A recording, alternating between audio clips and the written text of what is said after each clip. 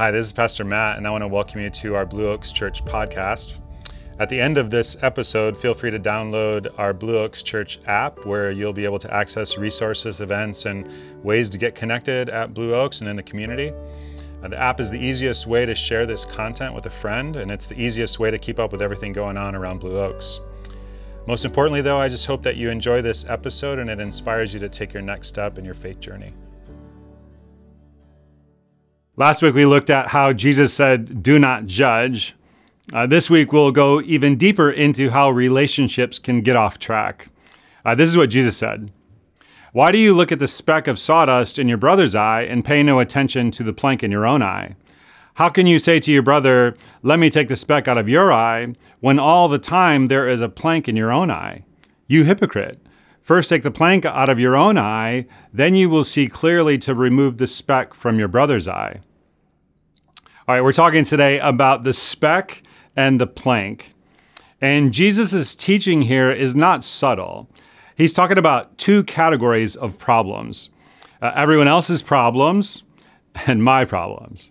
There are other people's faults and there are my faults. Now, you would think I would be much more aware of my faults than other people's faults. You think I would notice my problem first because it's my problem. But often I don't notice my problems at all. Plank? What plank? What are you talking about? But I have great clarity on your problem. I fail to take responsibility for my life, but I'm great at blaming other people. I read a bumper sticker recently that said, "I didn't say you were wrong. I said I was going to blame you." Do you know what my problem is? My problem is my mother. My problem is my spouse. My problem is I don't have a spouse. My problem is the place where I work. My problem is I don't have a place to work. My problem is you. I can see your tiny little problem, but I can't see my great big problem. You see, this is the plank. I can't see my problem is me. I can't see my habit of blaming others, of judging others, of avoiding responsibility. People go through their whole life and they never even identify, let alone take responsibility for their real problem, which is them. This is so common that you're probably thinking right now about someone you wish were listening to this message because they really need to hear this teaching. The good news is they are. The bad news is they are you. Now, we learn to evade responsibility and assign blame when we're tiny little sinners. A woman and her husband tried to teach their little son about how good God is by asking him questions like, "Who made the sun?" God did. "Who made the tree?" God did. "Who made the dinosaurs?" God did. One morning, she walked into his room and it was a total mess. There were toys everywhere, dirty clothes on the floor, cereal on the floor. And she asked the classic parental question, "Who made this mess?" And he said, "God did." Where did my children learn how to blame at such an early age? Not from me, that's for sure. Someone I know went to traffic school where everyone had to tell what violation brought them there. Amazingly enough, not one of them was really responsible for breaking the law. They had all kinds of justifications for why they were speeding or for that illegal U-turn. And when it got to him, this guy said, "You know what? I didn't stop at the stop sign. That's why I'm here. I was entirely wrong, and I got caught." And there was a moment of silence, and then everyone in the room actually cheered for the one honest man in traffic school. Now, see, the idea is that's what the church is supposed to be about. We cheer people on for honestly owning their sin. So I need to stop looking at someone else's speck and start looking at my plank. I mentioned the Serenity Prayer a few weeks ago. There's another version of the Serenity Prayer for this message today, and that is, "God, grant me the serenity to accept the people I cannot change, the courage to change the one I can, and the wisdom to know it's me." Today, this message is about giving you an opportunity to think about what God wants to change in you. What's your plank? Start listening for God to whisper to you about what it is. See, when Jesus calls us to focus on the plank in our eye, he's calling us to take responsibility for our own life. He's reflecting here a deep truth about God and how he made us from the beginning. Genesis says God created human beings. He created them godlike, and God blessed them. And he said, prosper, reproduce, fill the earth, take charge, be responsible for the fish of the sea and the birds of the air, for every living thing that moves on the face of the earth. God made us to be responsible. It's a godlike thing to be responsible, to have a little sphere that's under my dominion. People are actually happiest when they have responsibilities. This is actually part of what we've been learning about in the Sermon on the Mount. You have a kingdom. Your kingdom is your life. It's God's gift to you, beginning with your body. Like you were meant to reign, empowered and led by God over your little kingdom. How will you spend your time today? You will decide. How will you treat other people today? You will decide. What will your attitude be today? You will decide. What will you fill your mind with today? You will decide. God made people to be responsible, and then he gave one rule. He said, but you must not eat from the tree of the knowledge of good and evil. But the first man and the first woman do. And notice what happens. God asks Adam, have you eaten from the tree that I commanded you not to eat from? The man said, the woman you put here with me, she gave me some fruit from the tree and I ate it. Now, God asked him a real simple question. Adam could have just said, yep, you know what? My bad. You gave that command to me. So don't blame the woman. But no, Adam throws Eve under the bus. It's not my fault. It was the woman. And not just her, it was the woman you put here. Who made this mess? God did. And then God questions Eve, and Eve looks for someone to blame as quickly as Adam did. Question, were Adam and Eve the last married couple to blame one another? Not by a long shot. Now, this doesn't mean don't confront each other. It doesn't mean we don't speak hard words to each other. Of course we do.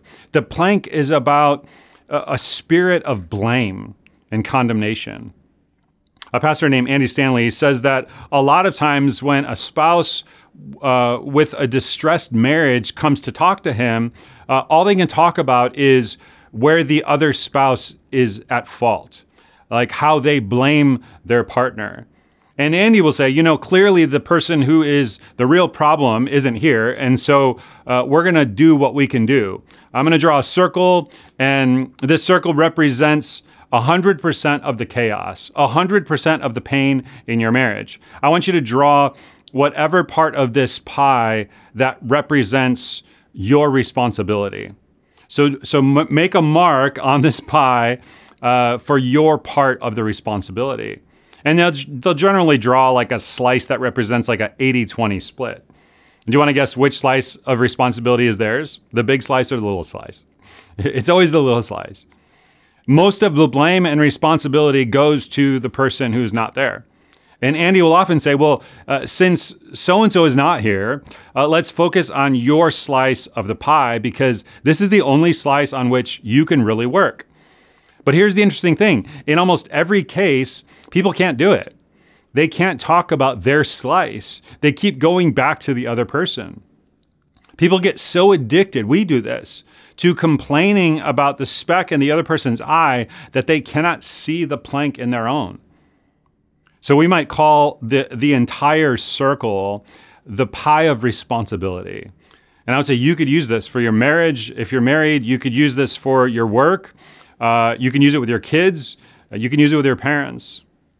Now, if you focus on your slice of the pie, if you focus on being responsible for what you can actually be in charge of, what God has placed under your dominion, you will grow. If you focus on your part, your life will grow. Your heart will grow. You'll pray, God, change me. God, grow me. God, guide me. What will happen over time is your kingdom will increase. Your dominion will increase. And God wants that. On the other hand, if you focus on the other person, if you focus on here's what they're doing wrong, if you focus on assigning blame, Again, it could be in a marriage, it could be at work, what someone is not doing at work. What will happen is your problems will grow, your resentment will grow, your negativity will grow, and your little kingdom will get smaller and smaller and smaller. See, blame is not productive. Blame wastes energy. Blame spoils relationships. Blame poisons families. It undermines workplaces. It violates love. You see, taking responsibility for your life is part of God's plan for your growth. It doesn't mean you deny that you may have been the victim of horrible abuse or betrayal or disease that you didn't ask for and is out of your control. What it actually is joining my little kingdom, such as it is, with all of its limitations into God's great big kingdom and his plan to change everything. There was a brilliant thinker at Stanford who was actually converted to Christianity as an adult by reading about the theme of blame in literature and history and how toxic and destructive it is, and then reading about it in the Bible and seeing how God turned things around. And here's the idea. All people, all societies, all cultures have a custom of scapegoating. Scapegoating is that practice where we find someone or some group to pin all of the blame on, even for things that are not their fault. Girard said it's almost like a safety valve. It's like all the blame for resentment, rivalry, anger, or whatever gets put on them so that we don't have to own it ourselves. One kid in grade school might get picked on because they look differently or they act differently or they're clumsy or considered unattractive. And no one votes on this, but somehow everyone in the class knows they're the scapegoat. A whole movement of family systems theory was actually developed at Stanford a couple of decades ago that said families very often have scapegoats. The one kid in the family who's the black sheep or who all the problems get blamed on so mom and dad don't have to look at themselves. And then Girard said nations have scapegoats. For Hitler, it was above all the Jewish people. For Stalin, it was the dissidents. In Rwanda, it was the Tutsi. Scapegoating people means dehumanizing them. Now, in the Bible, in the Old Testament, in the book of Leviticus, on the Day of Atonement, Yom Kippur, the priest would actually have a goat chosen, and it was called the scapegoat. He would put his hands on it. He would confess the sins of Israel over it, and he would release it into the wilderness simply as a picture of the sin of Israel being removed and forgiven by God. This was just a picture, but it's actually where the name scapegoat comes from. Girard said that in ancient cultures outside of Israel, sacrifices often involved human beings, human victims who were sacrificed to placate or appease the gods. They were human scapegoats, which meant all the problems of society or the tribe were pinned on them. The idea was sacrificing them would heal the community from all the chaos that no one wanted to own. In fact, the idea that scapegoating a victim would heal the community's problem was so deep that the Greek word for victim, the one that would be sacrificed, was pharmakos. We get the word pharmacology from that. And that's why no one to this day wants to go to the pharmacy. We see this dynamic at work in the Bible in the story of Cain and Abel. Cain, unlike his brother Abel, fails to offer God a proper sacrifice. He's upset and he's angry, but instead of taking responsibility and owning it, making things right, he scapegoats his brother and gets rid of him. If I could just get rid of Abel, I'll be okay. And Girard noticed in the Bible something unprecedented that happens. Stories of blame, scapegoating, would be told, but these stories are actually sympathetic to the victim, to the one who gets scapegoated. God cares about the victim. God condemns the act of people and families or nations of scapegoating other people. God said the blood of Abel cried out from the ground. Joseph's brothers scapegoated Joseph, and they got rid of him. They think, if we just get rid of him, then we'll be okay. But God cares about Joseph. In other words, in the Bible, in the ancient universal practice of scapegoating begins to be undermined. It begins to collapse. And all of this comes to a climax in the person of Jesus. I mean, Jesus is the holy, innocent one. He is utterly blameless. He is the sinless one. And the powers that be, the religious leaders, the political leaders, the money changers in the temple, they all decide Jesus is their problem. They make Jesus the scapegoat. The one man who could have saved him, Pontius Pilate, publicly washes his hands. Don't blame me. I'm innocent of this man's blood. That's the way we do things. But of course, no one is innocent except Jesus. On the cross, he lays bare the evil, the violence, the injustice, the wickedness of scapegoating. We're told in the New Testament, when they hurled their insults at him, he did not retaliate.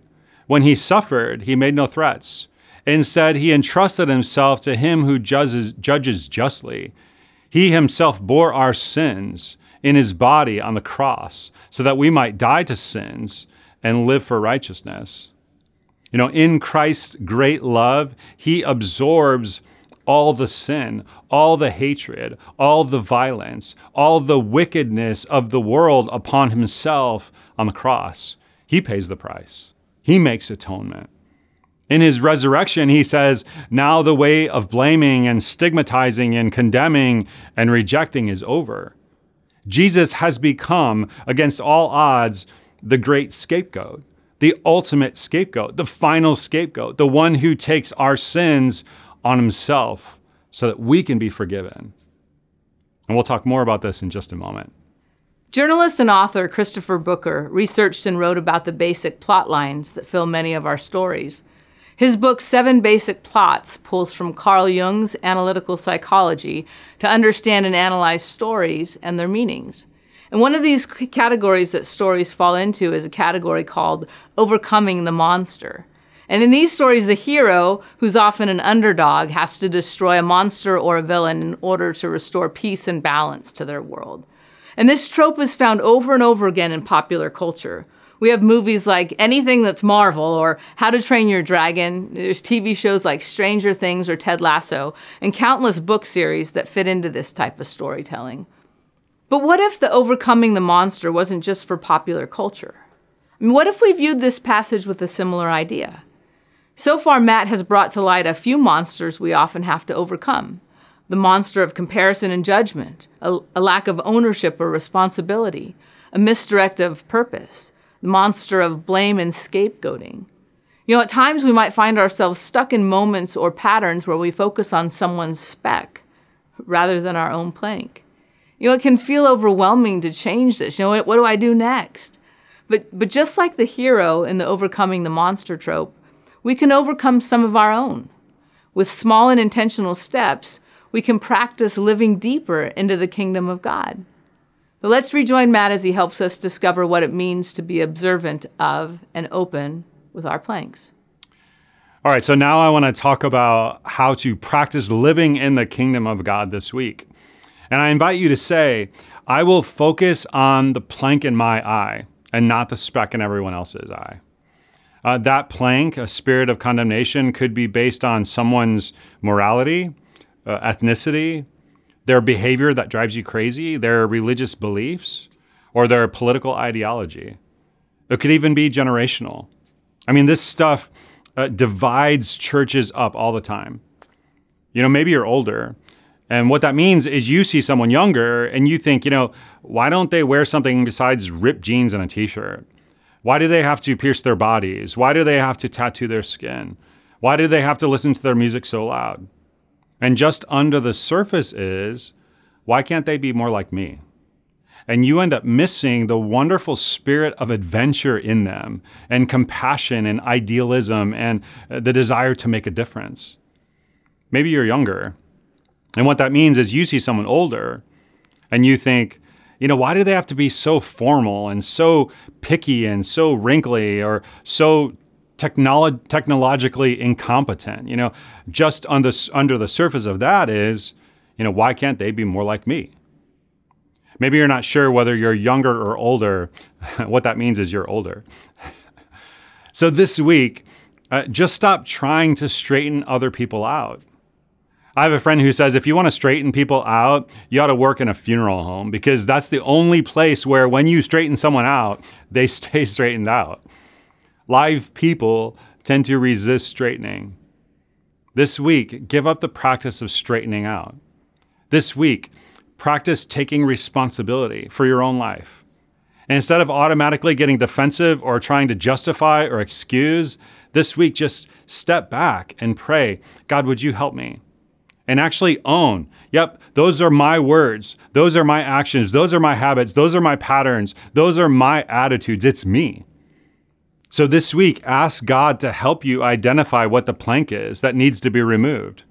You know, Jesus is right. The problem isn't just that we have a plank in our eye. It's that we don't even notice the plank. So we need outside help to become aware of what it is that needs changing.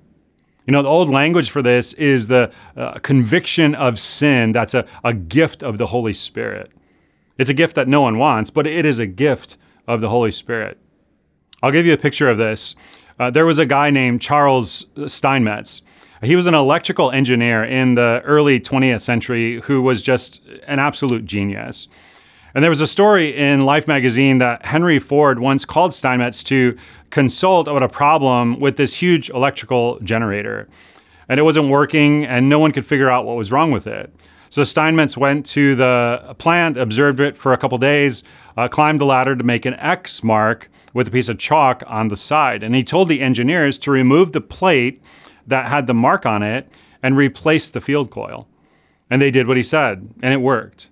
Henry Ford was thrilled until he got a bill from Steinmetz for $10,000, which was a ridiculous amount of money back then. He asked for an itemized bill. Steinmetz then resent the bill with only 2 items. First, making a chalk mark on generator, $1. Second, knowing where to make the mark, $9,999. And Ford paid the bill. Now, every one of us has a plank. Maybe it's an attitude. Maybe it's a habit. Maybe it's a relationship. Because of that, my life is not working right. My character is out of whack. And I don't even know why. This is the human condition. The psalmist says, "But who can discern their own errors? Forgive my hidden faults." See, that's the plank that I don't notice. And if we'll invite him, the Holy Spirit will come and make an X so that we know the problem and can invite God to change us. See, the problem is most of us would prefer to go around and make a big X on other people's lives. You know, I'll put an X on you. Here's where you need to change. You know, here's where you need to be different. Would you like to know what your problem is? You know, I could straighten you out. This week, ask God to help you know where to put the X over your heart and over your life. Because there's something God wants to change in you. This is maybe the greatest relationship prayer that you can pray. Lord, change me. It's not Lord, change him, change her, change them, change it. It's Lord, change me. Change my attitude. Change my pattern of negative thinking. Change my sarcasm with my spouse. Change the way that I nag at my children. Change my negative attitude at work. Change my envy I can't seem to get over. Change the way I rush through every day without pausing to be grateful. Change my defensive spirit. Change my stubborn streak.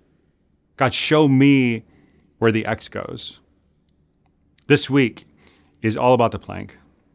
You know, after you've worked on the plank this week, come back next week because next week we're going to talk about the pig and the pearl. All right, let me pray for you. God, I pray that you would do that this week as we examine the plank in our eye, that you would, by the power of your Holy Spirit, reveal to us where that X needs to go.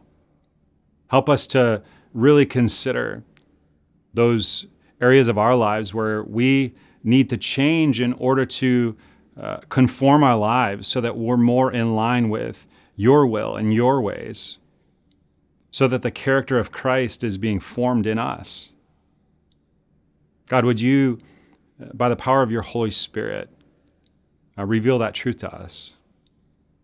and help us to take it out, to actually do the work to remove that plank so that we can live in healthy relationships with other people, so that we can see clearly, maybe to remove the speck from someone else's eye. God, would you continue to teach us, continue to shape us from this teaching of Jesus? We love you in Jesus' name. Amen.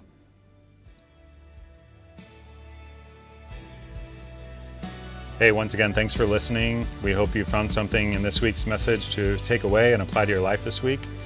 If you live in the Bay Area, we would love to have you join us for one of our weekend services. For directions or information about what we have for you or your family, your students, you can go to blueoaks.church or download the app today.